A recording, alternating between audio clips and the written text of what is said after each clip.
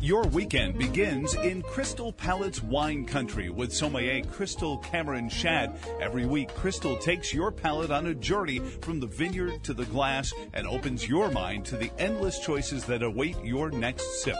Uncork your passion starting now on your trip through wine country on Seville 107.5 and 1260 WCHV.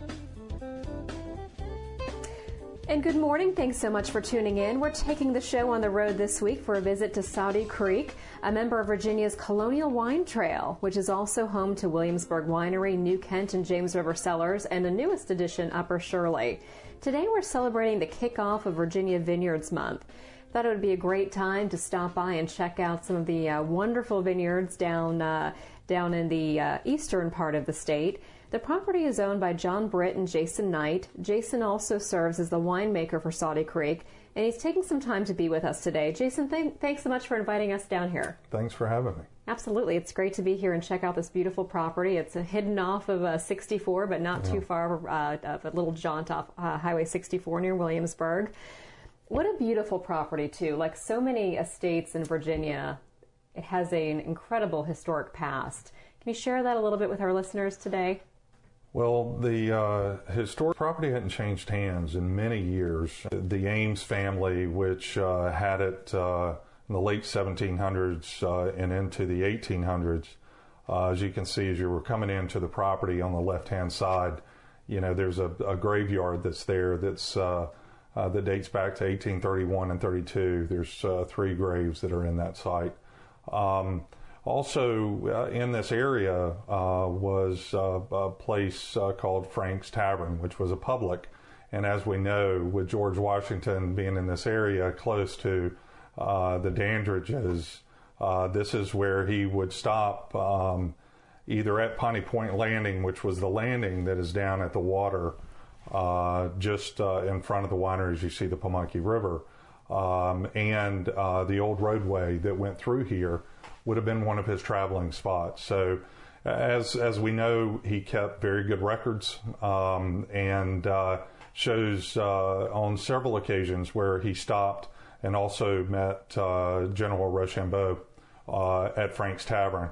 Do we know exactly where Frank's Tavern was on the site? We don't, but there were several old home sites on this property that was bought.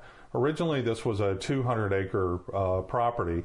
100 of it has since been subdivided off and has been made into a neighborhood. We took the other 100 acres and developed it into what you now see as Saude Creek Vineyards. You know, people ask me all the time, why here? Was this the best ground to grow a grape on? Was this what measurements did you take in order to just decide that this was where you were going to make this big investment? And the reality was we had no idea, walking through these woods well before we ever cleared the first tree, had no idea how high in the county we were. So as we began clearing the trees, this property was gorgeous, and actually the winery sits at 140 some odd feet above sea level, and that is the highest point in New Kent County. So we see over these mature oak treetops all the way to the Pamunkey River. And, you know, for me, this was about creating an environment that people felt comfortable being at. Mm-hmm. So it was as much about agritourism as it was about having a venue that people could come, relax, and think that they were somewhere else, not only through the environment and to the folks that worked here, but also just the beautiful views and the landscaping, and it makes you feel like you're somewhere else. And everybody that so many people that show up, they come and they say, "Wow, I never knew this existed." And I have to say, this is actually my first time here today, and just driving up the gently sloping, trail to get up here, and then you see this big, beautiful, majestic winery and just acres of vineyards. It really is an awe-inspiring sight, and it's so close to so many metropolitan areas. You're close to Richmond, Williamsburg, Hampton Roads, but yet you seem like you're so far away up here, which is probably, one of the reasons that you built out here. We talked a little bit about the land, and when we think of Virginia, well, first of all, it's very cool that George Washington has been traipsing through this property back in his day. I think that is really fascinating. Spent some time in France a couple of years ago, and being able to go to Montrachet, where Thomas Jefferson was too, was just such a... Being in touch with that history, I think, is a very cool part of the story, and that's what I love to tell on the show, is all about the stories. But when you go back to this property and you look at where most of the success in Virginia has been historically, Northern Virginia, Central Virginia, even the Shenandoah Valley, even though we're making wine from the Eastern Shore all the way to the Tri-Cities area. But from the viticultural standpoint, let's kind of dive into that for a minute. We have 5 vineyards now on the Colonial Williamsburg Trail. What is it about this area that you see as such a promising site for Virginia viticulture? Well, what's a little uncommon about this piece of property versus others is we change, the ground changes so much to these, since we're so high up on top of this hill, we've got ground down in the lower vineyards, which are very sandy loam. A lot of the ground that's on the slopes that we have here, heavy clay. So we change. It's interesting from an agronomy standpoint. Our soils are changing. I'm not saying that just makes that much better. It is definitely unique to the flavor profile that we find here, and it works for us. It does require you to spend some additional time, especially with the heavy clay soils. So we do have to change some of the things that we're doing through the fertigation and whatever we need to do to make sure that the vines have what they need. But it works for us. And you're fairly new to the Virginia wine scene. Yes. You guys came on board in 2008, I believe you bought the property? Yes. And when were the first vines planted? So the first vines were planted in 2009. But before we came here, we were at Hill Pleasant Farms in Williamsburg, which is right next to the Pottery. That was a 400-acre farm, which was originally it was a peach and apples. They sold apples, and we had leased all that when the farmer retired, and began to. We did a farm stand, and we began to process ciders. We thought that was the wave of the future. Well, at least that was my idea of the wave of the future, and that's where we got started. Before we ever were on this property, we had a license to produce ciders and wine in Williamsburg.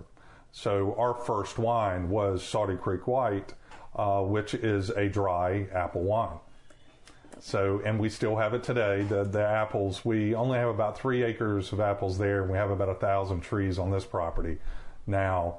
And we still press it from an old 1953 wood press that's on site. And then we bring the juice back here and we ferment here at the winery. So it's still a unique history for us to come from that to now. Kind of taking what you know and bringing it with you. And the reality was it's kind of a survival thing, because I personally thought that people were just going to stop off the side of the road and buy all this fresh cider. And I didn't really know what to do with a couple of 1,000 gallons of fresh cider that doesn't last forever. So it does make good wine, though.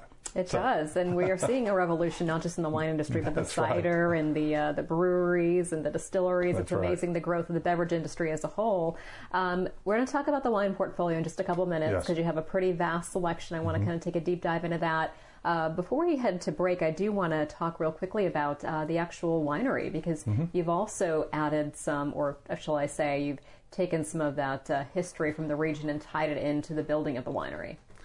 So the building's unique. When looking at this was about, like I said before, we want people to come here, and we want them to forget the world that they're in, whatever it is, and we want them to come and relax, and we want them to stay a while. It's a very inviting place. The structure of the building is very craftsman. A lot of the materials that have been used on the site are very old. As you can see, the beams that go around the massive deck that sweeps around this property, those are beams that were taken out of old tobacco warehouses that have been reused. The wood that's in the ceilings here, this is all cypress wood that we bought rough sawn, and then we tongue and grooved it and made all that stuff ourselves to install for all the ceilings on the property. The outside of the building is board and batten. That's all from rough sawn cedar. The Adirondack chairs that are out on the deck was all off of trees, cedar trees on this property that we harvested and then had seats made from it. The whole idea, you want to feel good and you want to feel comfortable and you want to stay for a while. And that has always been the goal when building this winery. It is very charming, and I can't wait to explore a little bit more here in a few minutes. We're going to take a quick break. You're listening to Crystal Palace Wine Country, and on the other side, we're going to talk a lot more about the wonderful portfolio of wine here at Saudy Creek Vineyards. Stay with us. It's spring in Virginia, and things are starting to pop, especially corks. April is Virginia Vineyard Month, and it's a great time to get out and find your favorites. Over 260 breathtaking vineyards are rolling out the welcome mat with special tastings, music, and local cuisine. There are world-class wines being made in every region of our state. Just go to virginiawine.org to plan your trip and start popping.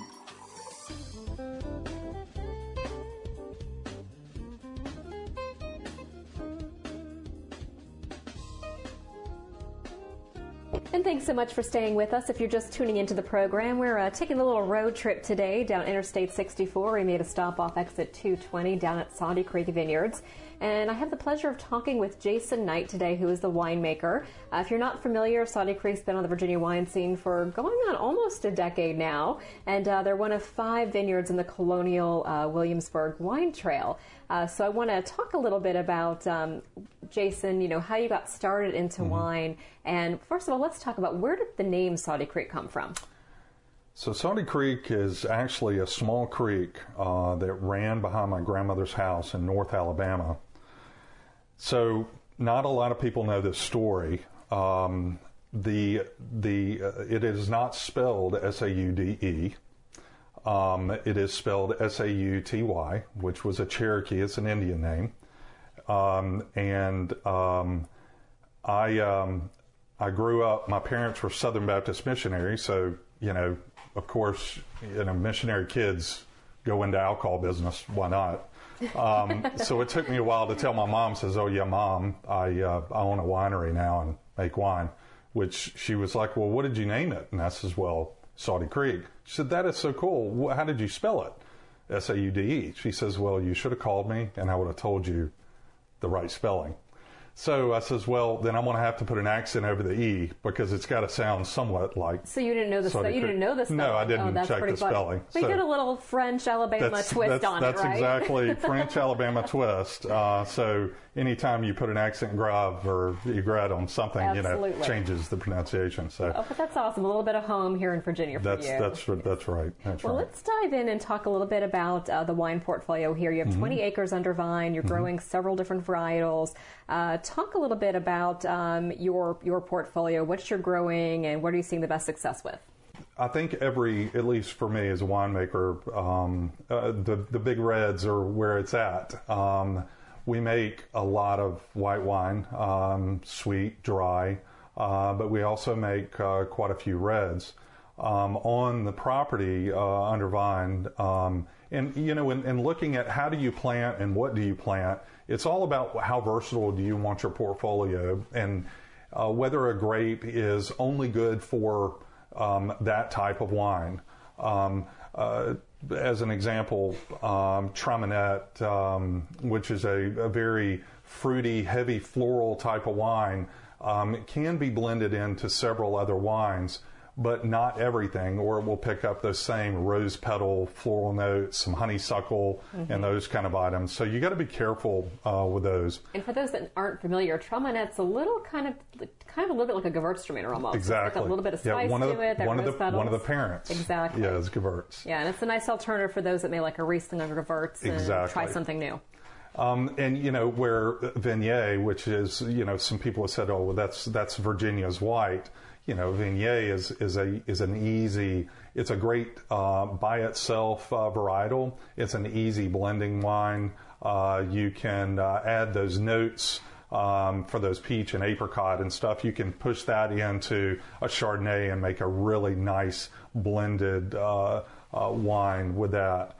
From your experience playing around with Viognier, because it is very popular here in Virginia, comes from France, one of the biggest critiques about Viognier, at least from the service industry, is that the lack of acidity in the Viognier compared to so many other white grapes. It is, and playing around with the acids and if it doesn't naturally produce or what that grape will naturally produce on its own, either in the ground that you have or just that grape being naturally flat, basically, and the pHs or historically just low and low acidic. It's a challenge, but you can. I am a big fan. Yes, we have a straight varietal Viognier, but I'm also a big fan of adding Chardonnay and pushing that into one of our wines called Pamunkey Fall, which is a dry wine. Sometimes it's a Chardonnay Chardonnay with some Viognier. Sometimes it's Chardonnay Viognier. So it can be whatever makes the wine perform the best, and the flavor profile is exactly what you want, and that's the great thing about wine. If you don't like it that way, and it's really not about what I like, it's about what everybody else likes. So I may be a big heavy red wine, bold red wine drinker, but I also know that I need to make a really nice, sweet white wine. I'm sure people have come in asking for Moscato, right? That is exactly right. But you got to start somewhere. You do. Moscatos can be very charming, but you got to start somewhere. And there's just a whole. I always say, there's such a world of wine to be discovered. Thousands of varietals. Be open-minded and grow what you can do well in our terroir, in our soil here in Virginia. And even when you look at Virginia as a whole, there's so many different microclimates and soil types throughout the state. So a lot of people say, when you're getting into this industry and they're like, well, and I get a lot of calls from folks that said, I'm planting an acre of vines or I'm planting 5 acres. What would you recommend? And this is every year I get a phone call. And it's hard to answer that question. I can tell people what the high demand for fruit is in Virginia for winemaking, but I can't tell them what works on their ground, where they're planting it, what kind of environment is that going to be in. So I believe that it's definitely unique to every piece of property. It is unique from 1 acre on top of this hill to 5 acres on the bottom because of the soil types. And the fruit produces differently. It has a different flavor profile. Not huge swings, but I can tell it. So let's get back to your portfolio for a second. We talked a little bit about Traminette, Viognier. You're also doing Petit Verdot, Petit Manseng, Vidal Blanc, and Chambourcin, which is a French-American hybrid. Yes. And it's very popular here in Virginia. Talk a little bit about why you think that is. Well, I think one of the things, so the fruit is super dark. The wine that's produced from it is super dark wine. You don't get that a lot for some of the cabs that you see out that may be a little light sometimes, some years. But for the most part, we don't see those dark, jammy colors that you'll see in other parts of the country. Chambourcin is one of those. Now, being a hybrid, the harvest time is better for our area, so we don't see a lot of late frost damage like we saw last year on some of the other fruit. And as an example, I was looking back, we had over 50% loss on, and in some cases, the Viognier was a complete wipeout with the late frost. Traminette was 75% of the Traminette, Vidal Blanc, which is it's a French-American hybrid also, primarily grown up in upstate New York and those areas for ice wines. We had very little loss in that. Chambourcin, another hybrid, had little loss in that. It was almost a total loss of Petit Verdot and Petit Mansin. So this is all 2016. This is all 2016, and this is farming. 2015 was excellent, and the wine produced from it was excellent, and their yields were excellent. So this is farming. And every region has its challenges, and that's why every vintage, when I often get asked by people, vintages do matter. And it's all about Mother Nature, particularly, I think, in the East Coast of the United States, because we probably have more temperature swings. That's right. The risk of hurricanes, things like that can really impact what you're doing. Yeah, it's no different than, it's kind of like the barrels that this wine, the red wines, are aged in. The American oak comes from, primarily from Missouri and these areas where you have these climates that don't change that much, that has that tight, the much more tight structure of the wood that you wouldn't have on the East Coast, per se. No different for the grapes. Talking about oak portfolio, you mentioned American oak. Are you doing a strictly American, a little French, or what's your... Both. So I ordered, over the past year, a dozen straight French barrels with heavy toast, as well as American. And I'm using from a guy in Missouri called Hoffmeister. And what I have found is we do hybrid barrels also, where the heads, as some people may not be aware, the heads are French. The staves, everything else is going to be American. You'll get a little bit of that vanilla, as well as some of those leathery notes and some of the pepper and the spice.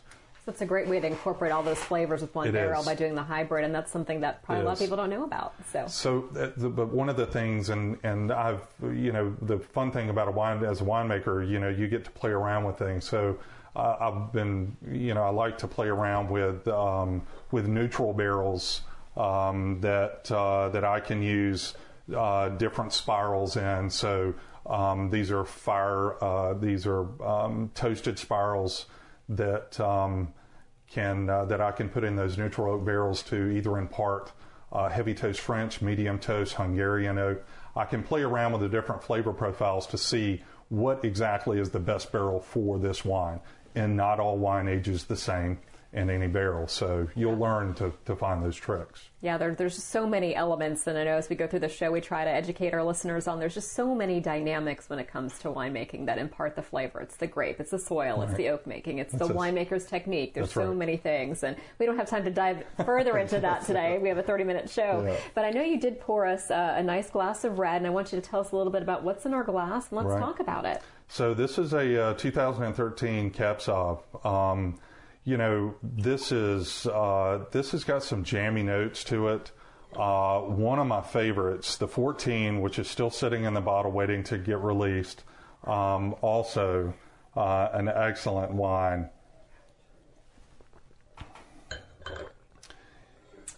Is it after 12 because we are drinking? Well, it's 5 o'clock somewhere. As the saying goes, as Jimmy Buffett coined that, it's 5 o'clock somewhere. The thing is, as a winemaker, you have to taste everything, and usually every day. Absolutely. It's you just don't need to have an addictive personality as a winemaker. That's about it. That is probably a really bad mix there. I'm working on my diploma program for the WSET right now, and we drink so much wine, but people are like, why do you spit your wine? I'm like, you have to. You can't drink all that wine. And you're responding to the demand for a lot of reds. Red blends and big reds are obviously very in vogue now, especially in America. And you're responding to this, and you did purchase the juice for the Cab Sauv. But you're making everything, the grapes. You purchased the grapes, you're making everything here. Yes. Okay. Yeah. No, everything is fermented and processed here. Okay. But Petit Verdot is the red you're growing, and Chambourcin are the two. Yeah. So and the Petit Verdot, which is one of my favorites, the 2014. That has just recently been released, and you're talking 24 months in French and American oak. It sounds delicious. It is. It's very delicious. I love a good Petit Verdot. They've upstairs. They keep telling me that I can't drink any more of it. Got to save some for the customers, you right? You got to save some, but it's funny that I'm fighting them on that. Okay, yeah. I'm sure you have your fill, Yes, right? I do. So it's interesting with Petit Verdot. We're seeing so much success statewide with Petit Verdot right now. It's just such an approachable wine, and you look at the history, it was always used as a blending grape. Why are you seeing so much success, and why are you enjoying Petit Verdot here? You know, I think people are coming back to. There's so many people in wine now that the millennials. People say, "Oh, the millennials this and that." The millennials are buying the Petit Verdot at that high price point. They are looking for the nicer reds. They're looking for the drier whites. This is where we're going. There's some people that are entering into wine for the first time that are starting on the sweeter side of things, but the progression is always the same, and you begin to move to the drier side, whether it's whites or reds, because you are finding something that you had no idea existed, and there's so many variations that you never will get with a sweet wine because it's covering it all up. And as you start stripping that away, what you have is the raw fruit and the great taste of that wine. We have a few minutes left in the show, and I want to make sure we're getting to future plans for Saudi Creek. What's next for you guys? You guys have seen pretty good growth in the past decade, and very much so. You probably have learned a lot, maybe some mistakes along the way. Yeah. What's next for you guys? Wow. I wish that this had been a bigger place. Really? You never know. Every time you build something, and you got to remember this started as a design on the back of a napkin. Like so many great business models. So many great business right? models. Classic entrepreneurial spirit is at work here. Right. This is all about creating an environment. The landscaping is immaculate. There's tons of paver patios. There's all these areas because we want people to stay. Any expansion plans for any more vineyards? I mean, you have 100 acres, 20 acres under vine. Yes. Do you have any plans to expand? Yeah. So we have a 10-acre piece that's ready to expand. And when we expand, that's going to be into Merlot, Chardonnay, one of our primaries that I like to use. And Chardonnay. Okay. So those are going to be the three that we're going to key in on. Cab Franc and some of the others that we have. I've got some great relationships with vineyards in Virginia that we're able to source that fruit that can grow it at a higher elevation than we can. It just seems to produce a great product. For those of the folks listening in today, how do they find you, and what are your tasting room hours? So we're open 6 days a week from 11 to 6. You can go on the website, SaudeCreek.com. Let's spell that again. That's SaudeCreek.com. And that will send you to the maps on how to get here. So there's live music. We have music Fridays, Saturdays, and Sundays. That's all year round. Oh, wow. Okay, great. So on Friday nights, it's nice. You can come and we have a barbecue vendor that's here every Friday, Saturday, and Sunday. So people can come either bring their own picnic or come and relax and get a bottle of wine and get something to eat. I'll tell you what, Petit Verdot and barbecue. Now you're speaking my language. That is. Jason, thanks so much for taking time for us today. And thanks so much for tuning in today. See you back here next weekend, same time. Cheers.